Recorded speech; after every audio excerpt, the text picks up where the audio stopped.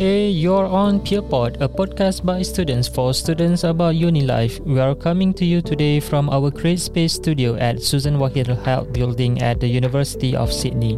PeerPod is recorded on the land of the Gadigal people of the Eora Nation. We pay respect to their elders, past and present. Let's get into it. In today's PeerPod, we are having two guests, Helia and Avin, where we are going to discuss developing empathetic English skills. Let's go around the table for our guests to introduce themselves. Hi, I'm Helia. I'm doing my master's in pharmacy at the University of Sydney. I'm Avin. I work at the Centre of English Teaching and the Learning Hub at the university, and I take care of peer programs. Hi Helia and Avin, welcome again to PeerPod.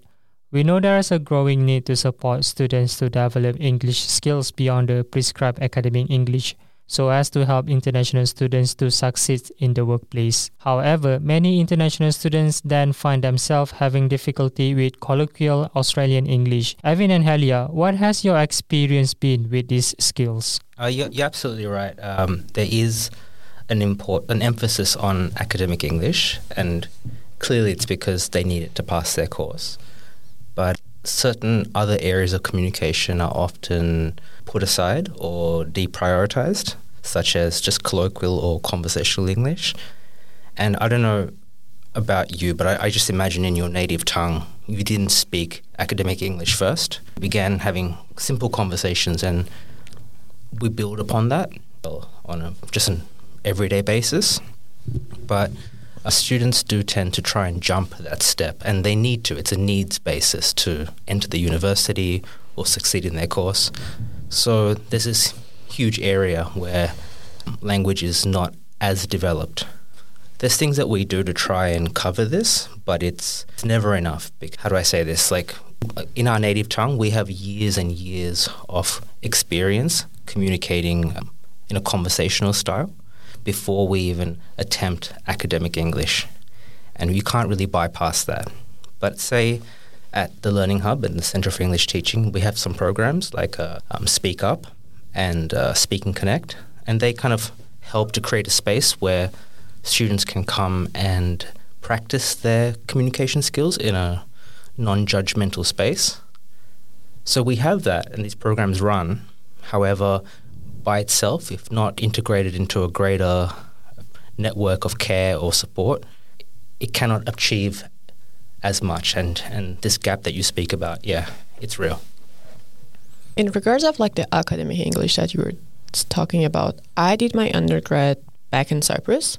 So like for me, like I was raised to like go to like English classes and like watch lots of English sitcoms and everything. But like for me, the first semester, it was such a challenge to try to translate the knowledge I had, like the science I knew, to actual like English. Like for me, like for example, like biology, I was like, I know this pathway, but I don't know how to say that in English. That was like a problem in like a classes for most of us who were not native English speaker. We're like scientifically we know what's happening and like we've been like dealing with this, but we don't know how to like write that in a paper, how to even like address it in English. I learned to overcome this with like after like 4 or 5 semester, like when we get to the point that I was like kind of comfortable with the terminology and the stuff. But like in the first, I feel like for international students, the first 2 semester, this is actually one of the biggest deal that they have to like try to solve it. It's like one of the issues that they actually like have to like face it rather than just letting it happen and like go and like take the support that they have. I didn't have the chance to have those supports after like a learning hub or stuff back for my undergrad. And I'm actually like, when I moved here, I was like, I am so happy that there are so many students that they don't need to go to the way that I like deal with it. Like they actually can get the support that they want. So Helia, it's interesting that it took you several semesters to go beyond the usual academic English. Can you share how important it is for your future career as a pharmacist to develop the empathetic English? I think I've never addressed it before. I never realized how important it is when I was even in Cyprus. Because like, although like we were studying in English, but the country like first language was Turkish. So that never came up, to be honest. Till I moved here, it was one of the assessments that we had to do, like counseling session. And I was like, I can talk English really good. it's just talking. I'm just going to pass this thing. It's like there's nothing to be worried about. I failed. And like when I finished the counseling, the role-playing session with my teacher, and then he was like, yeah, you didn't have the empathy that I was looking for, and you're not going to pass this like communication skills. And I was like, I wasn't even able to understand what he means by empathetic, because I was trying to be as nice as I can, as understanding I can in that whole role-play thing. But apparently like the slangs or even like emotional reaction that I was showing to the emotional clues were not translated properly to the English. That was like the first time that actually like hit me hard. And I was like, okay, apparently this is a skill that I never knew I needed. I never even was able to address it, and I need to work on it. That was like my first experience that I actually dealt with it. Now, Evan, we know that you must have experienced a lot working with international students to improve their level of English skills. Mind sharing with us what are some of the challenges that you identified students facing in building their empathetic English? I think that it starts with the student, that they need to have the motivation to want to learn this. And I think, as Helia explained, she didn't even realize something was lacking until an assessment kind of said, hey, the language you used wasn't appropriate, or it was dismissive. Because I remember you telling me that story. You said, no worry. And, it's a very Australian thing to say, but it could be misconstrued. It could be considered, hey, your problem is not a real problem. But that's not what you meant. You meant to almost make them feel more comfortable. The intention was right, but the language was wrong. And I suppose that started a journey for you to try and go, hang on, what am I missing here? Because I understand the course content. My responses weren't incorrect in terms of terminology or the information I was providing, but my delivery was not appropriate for an English-speaking audience in Australia. And I think that, like I said, motivation is really important. Now you're on your journey to kind of work this out. Then you can start to address that. I think that, so part of it comes from the student. Then I suppose they do need the support, they do need the training, and that can come from various places. It can come from your faculty, it can come from the Learning Hub or the Centre of English Teaching. There's more than that. It's not just a program that you go to and then you come out and you're ready, because these programs can only provide you with tools. You have to then take those tools and go and use them. And that's where motivation comes in again. So pushing yourself, putting yourself in situations where you're forced to try things out, make your mistakes. At university, that's the right place to do it.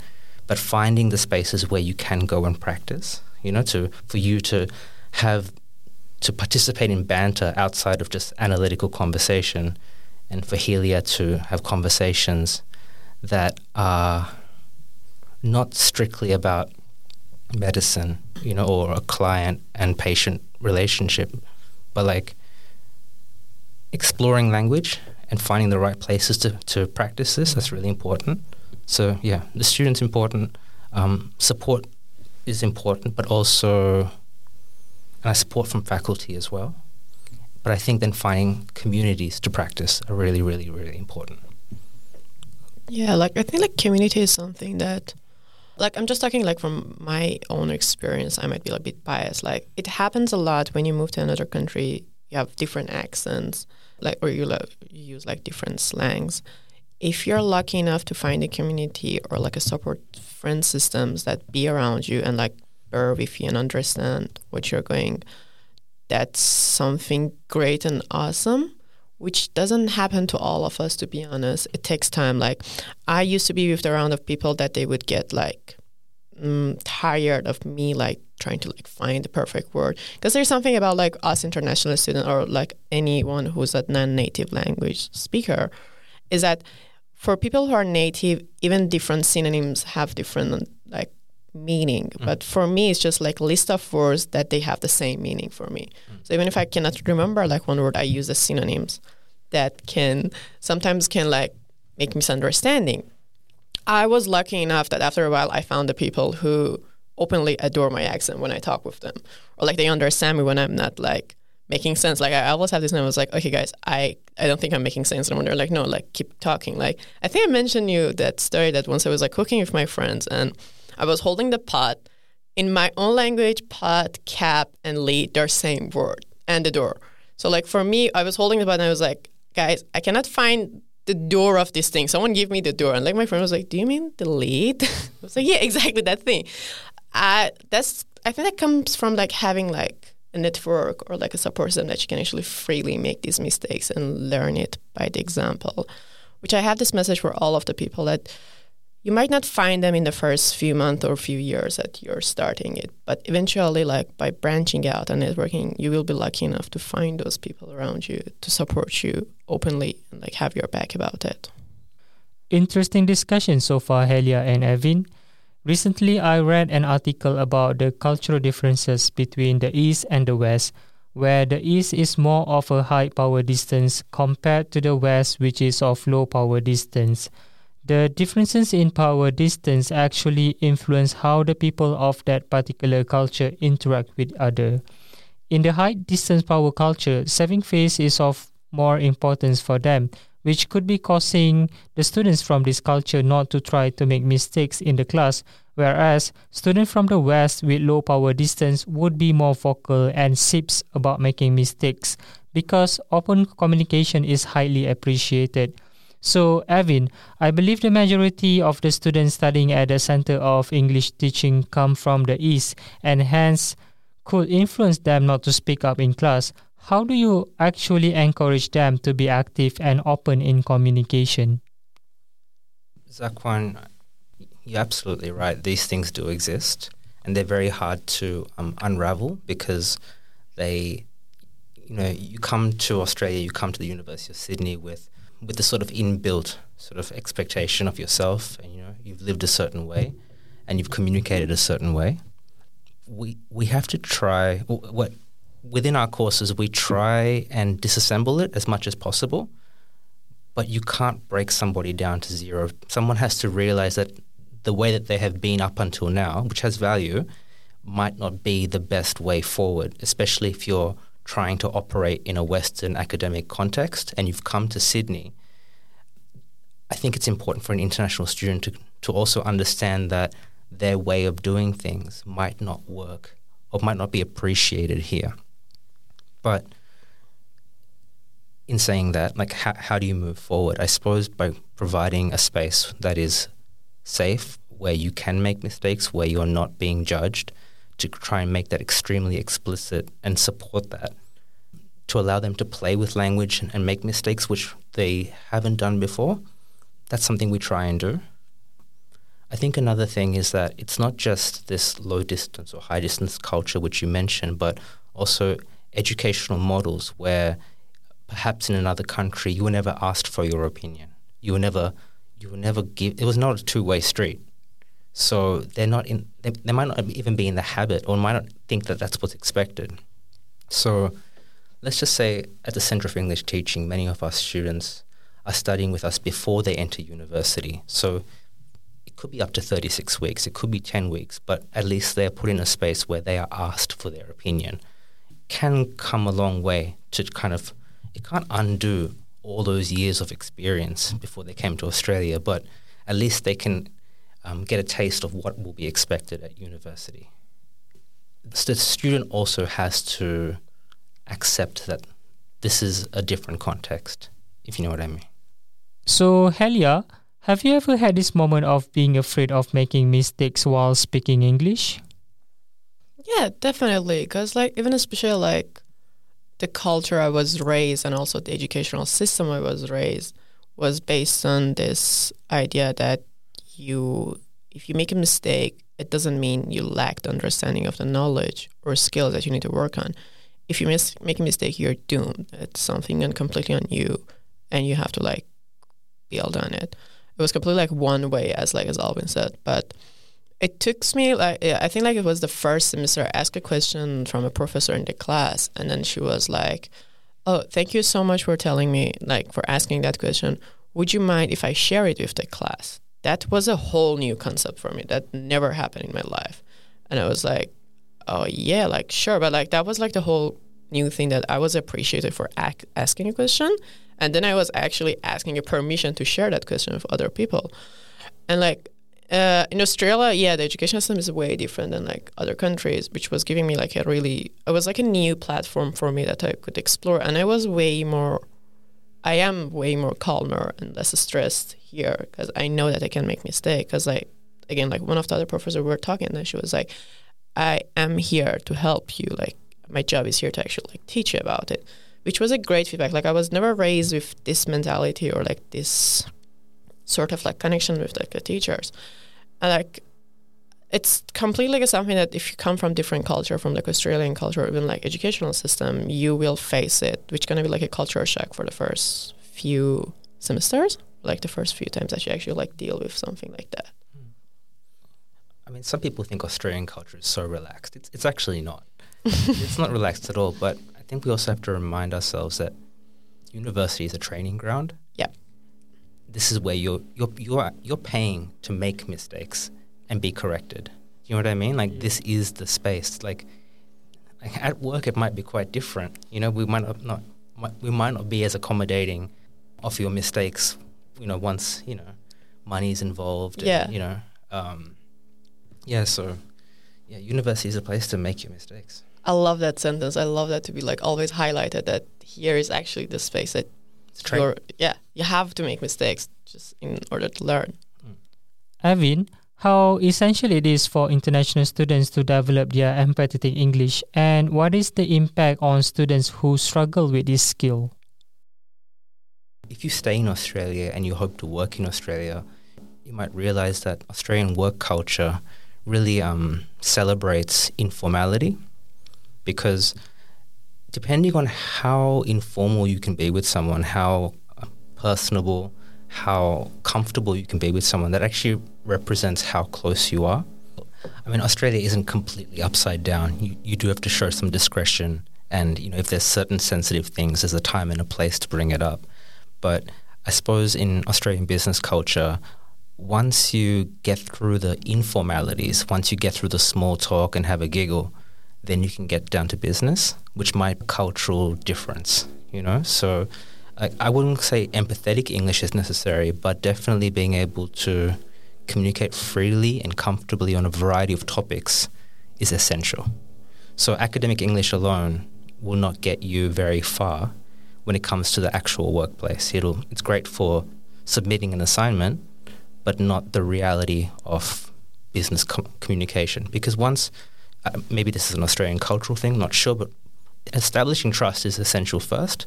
And once that's done, then business takes place. And so this sort of informal communication is essential to that first part.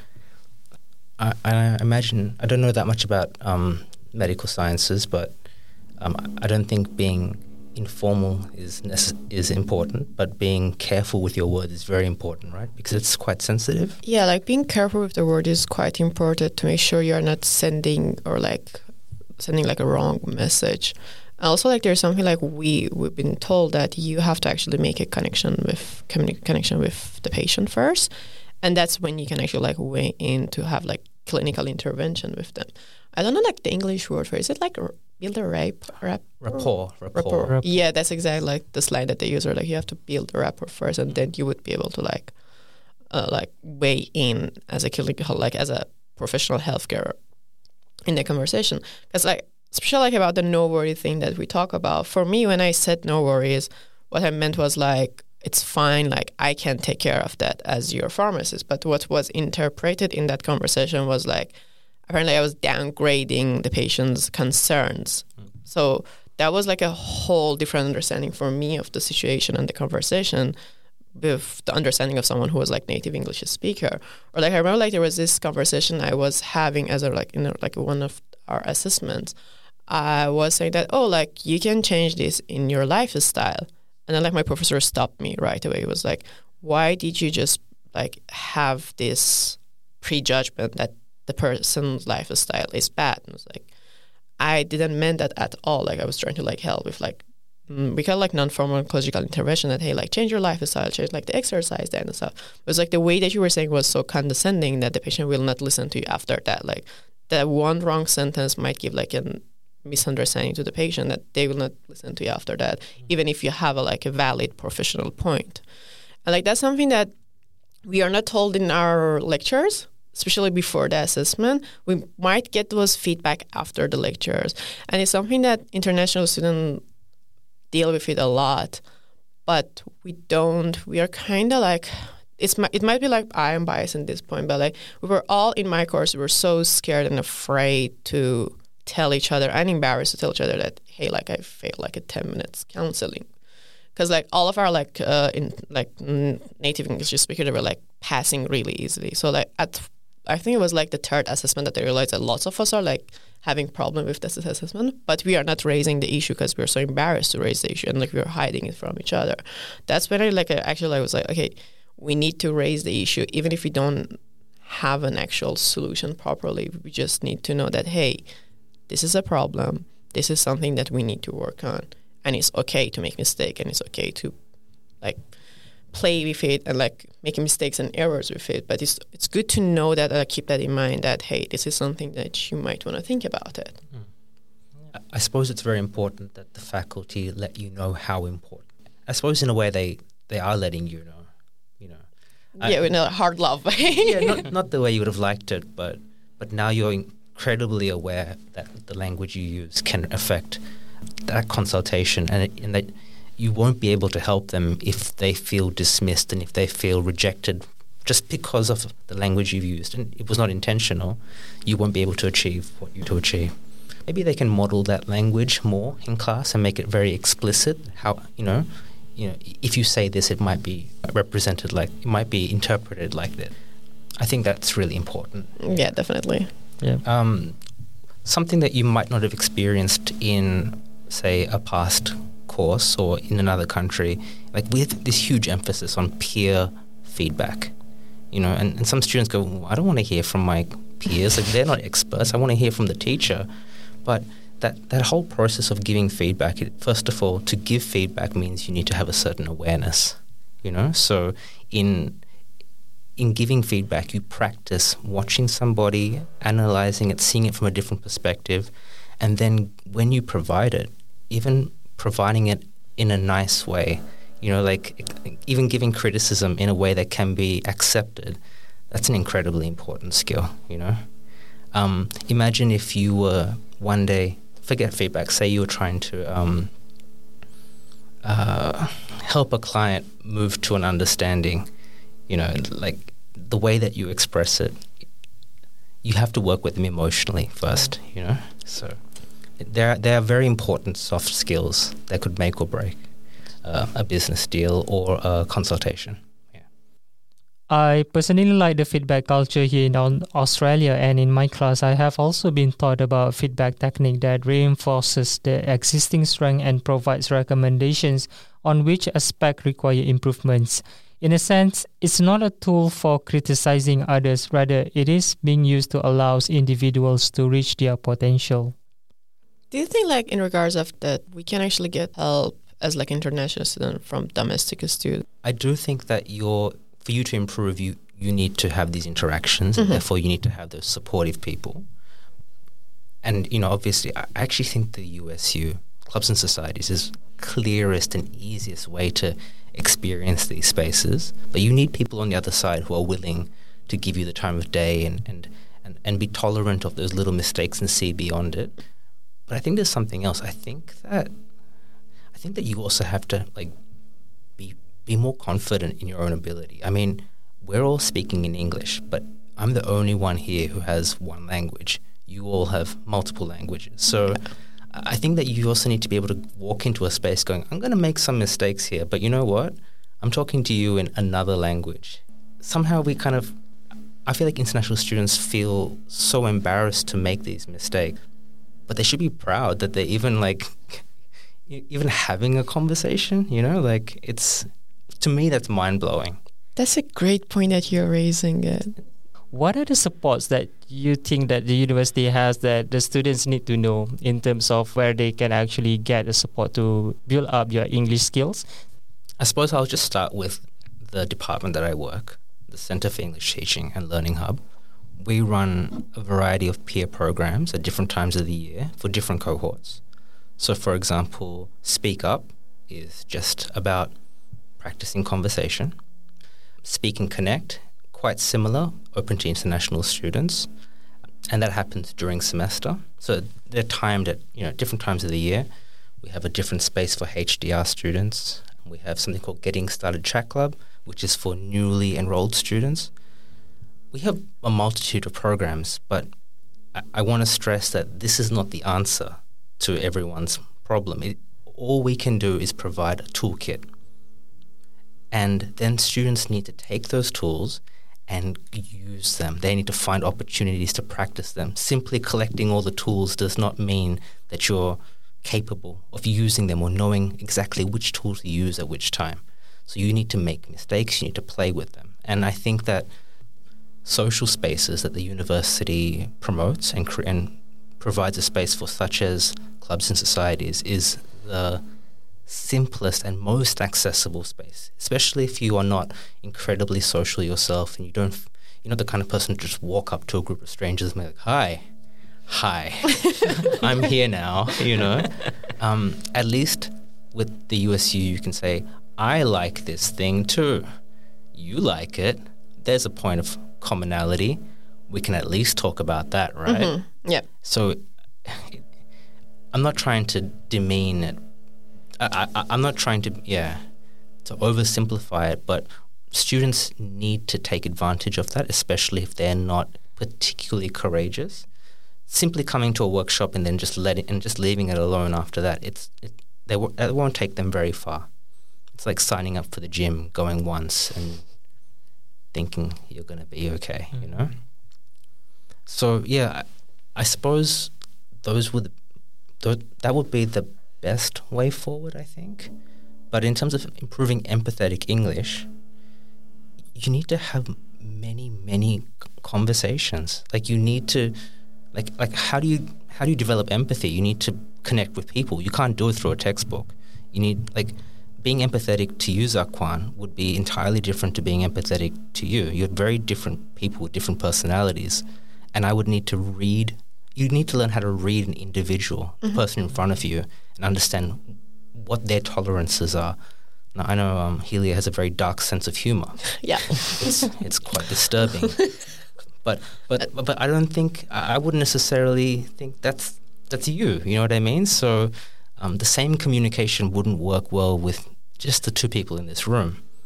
But by extending yourself, meeting lots of different kinds of people, trying it out, making mistakes, maybe upsetting someone in the process, but really small time, Yeah, I think that's the way forward, really. A lot rests on the student. And I find it incredible that they come so far. They leave their home country, they'll come all the way to Sydney, and then they'll stay in their room. They think the biggest step has already been made just traveling across the water. But, and I can understand it's confronting. Yeah, he's right. I moved 2 times. Once I moved from Iran to Cyprus, and then I moved from Cyprus to here. On the paper, it sounds like the scariest part is actually moving out. But to be honest, based on my experience, the scariest part is actually after that, is when you actually want to enter the society. You actually want to start building a life there. That's when things get way bigger, and they need more effort and practice and mistakes to actually get what you want. I want to ask you, Helia, what sort of support that made you being motivated to keep on improving your empathetic English? If you're talking about outside of the campus, to be honest, I'm just gonna tell this story because I feel everyone needs to know about it, because it's not always rainbows and flowers. I was bullied for my English and for my accent for the first few months in the workplace that I was working outside of the campus.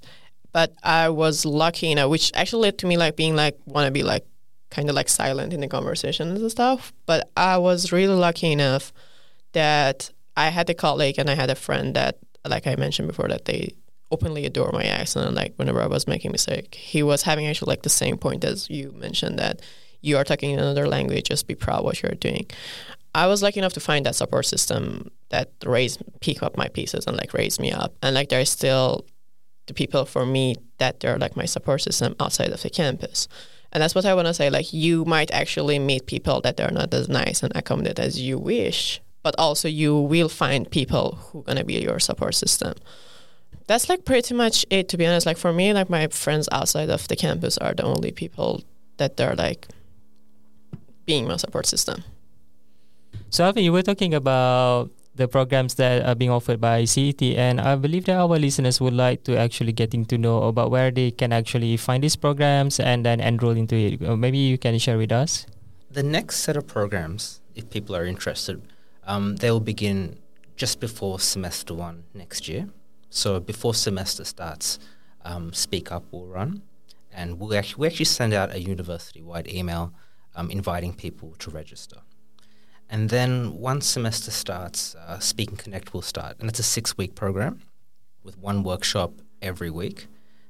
Once again, we do send out an invite to enroll, but also it'll be available, it'll be visible on the university's website, especially in the orientation planner. So there are these promotional channels. I think a lot of it actually, word of mouth is a big one as well. So I suppose speaking to other students, like when these programs start, the students start talking and they start enrolling, and often they'll bring a friend, they don't want to turn up alone. But yeah, I'd say the university website's probably a really good place to look. Look for Learning Hub, Academic Language and Learning, and you'll also see those programs on their Canvas site for you to register. That's awesome. Great. And also, since we were talking about that, and this is a podcast by PLAs, I just want to mention that also to whenever the students wants to talk, they can always find PLAs in the places that they're, the spaces that they are. And we are always open to hear their experiences, their struggles, because we are one of those people, and we can actually help them about it. We might, we just might be here just hear it, but we just want to spread the thing that they're not alone, and if they want to ever talk with someone, they can always reach out to PLAs too. Thanks, Evan and Helia, for the time to record this PeerPod session. It has been an insightful discussion with both of you. I hope to see you both again in another session. That's it for PeerPod this week. If you enjoyed this episode and you'd like to help support the podcast, please share it with others, post it about it on social media, or leave a rating and review. To catch all the latest from PeerPod, you can follow our team on Instagram at Sydney_Library_PLA, or subscribe to the show on Spotify, Apple Podcasts, or anywhere you listen to podcasts. If today's episode has sparked anything for you, we'll love to hear about it. Drop us a line at peerpod.pla@sydney.edu.au. See you next time.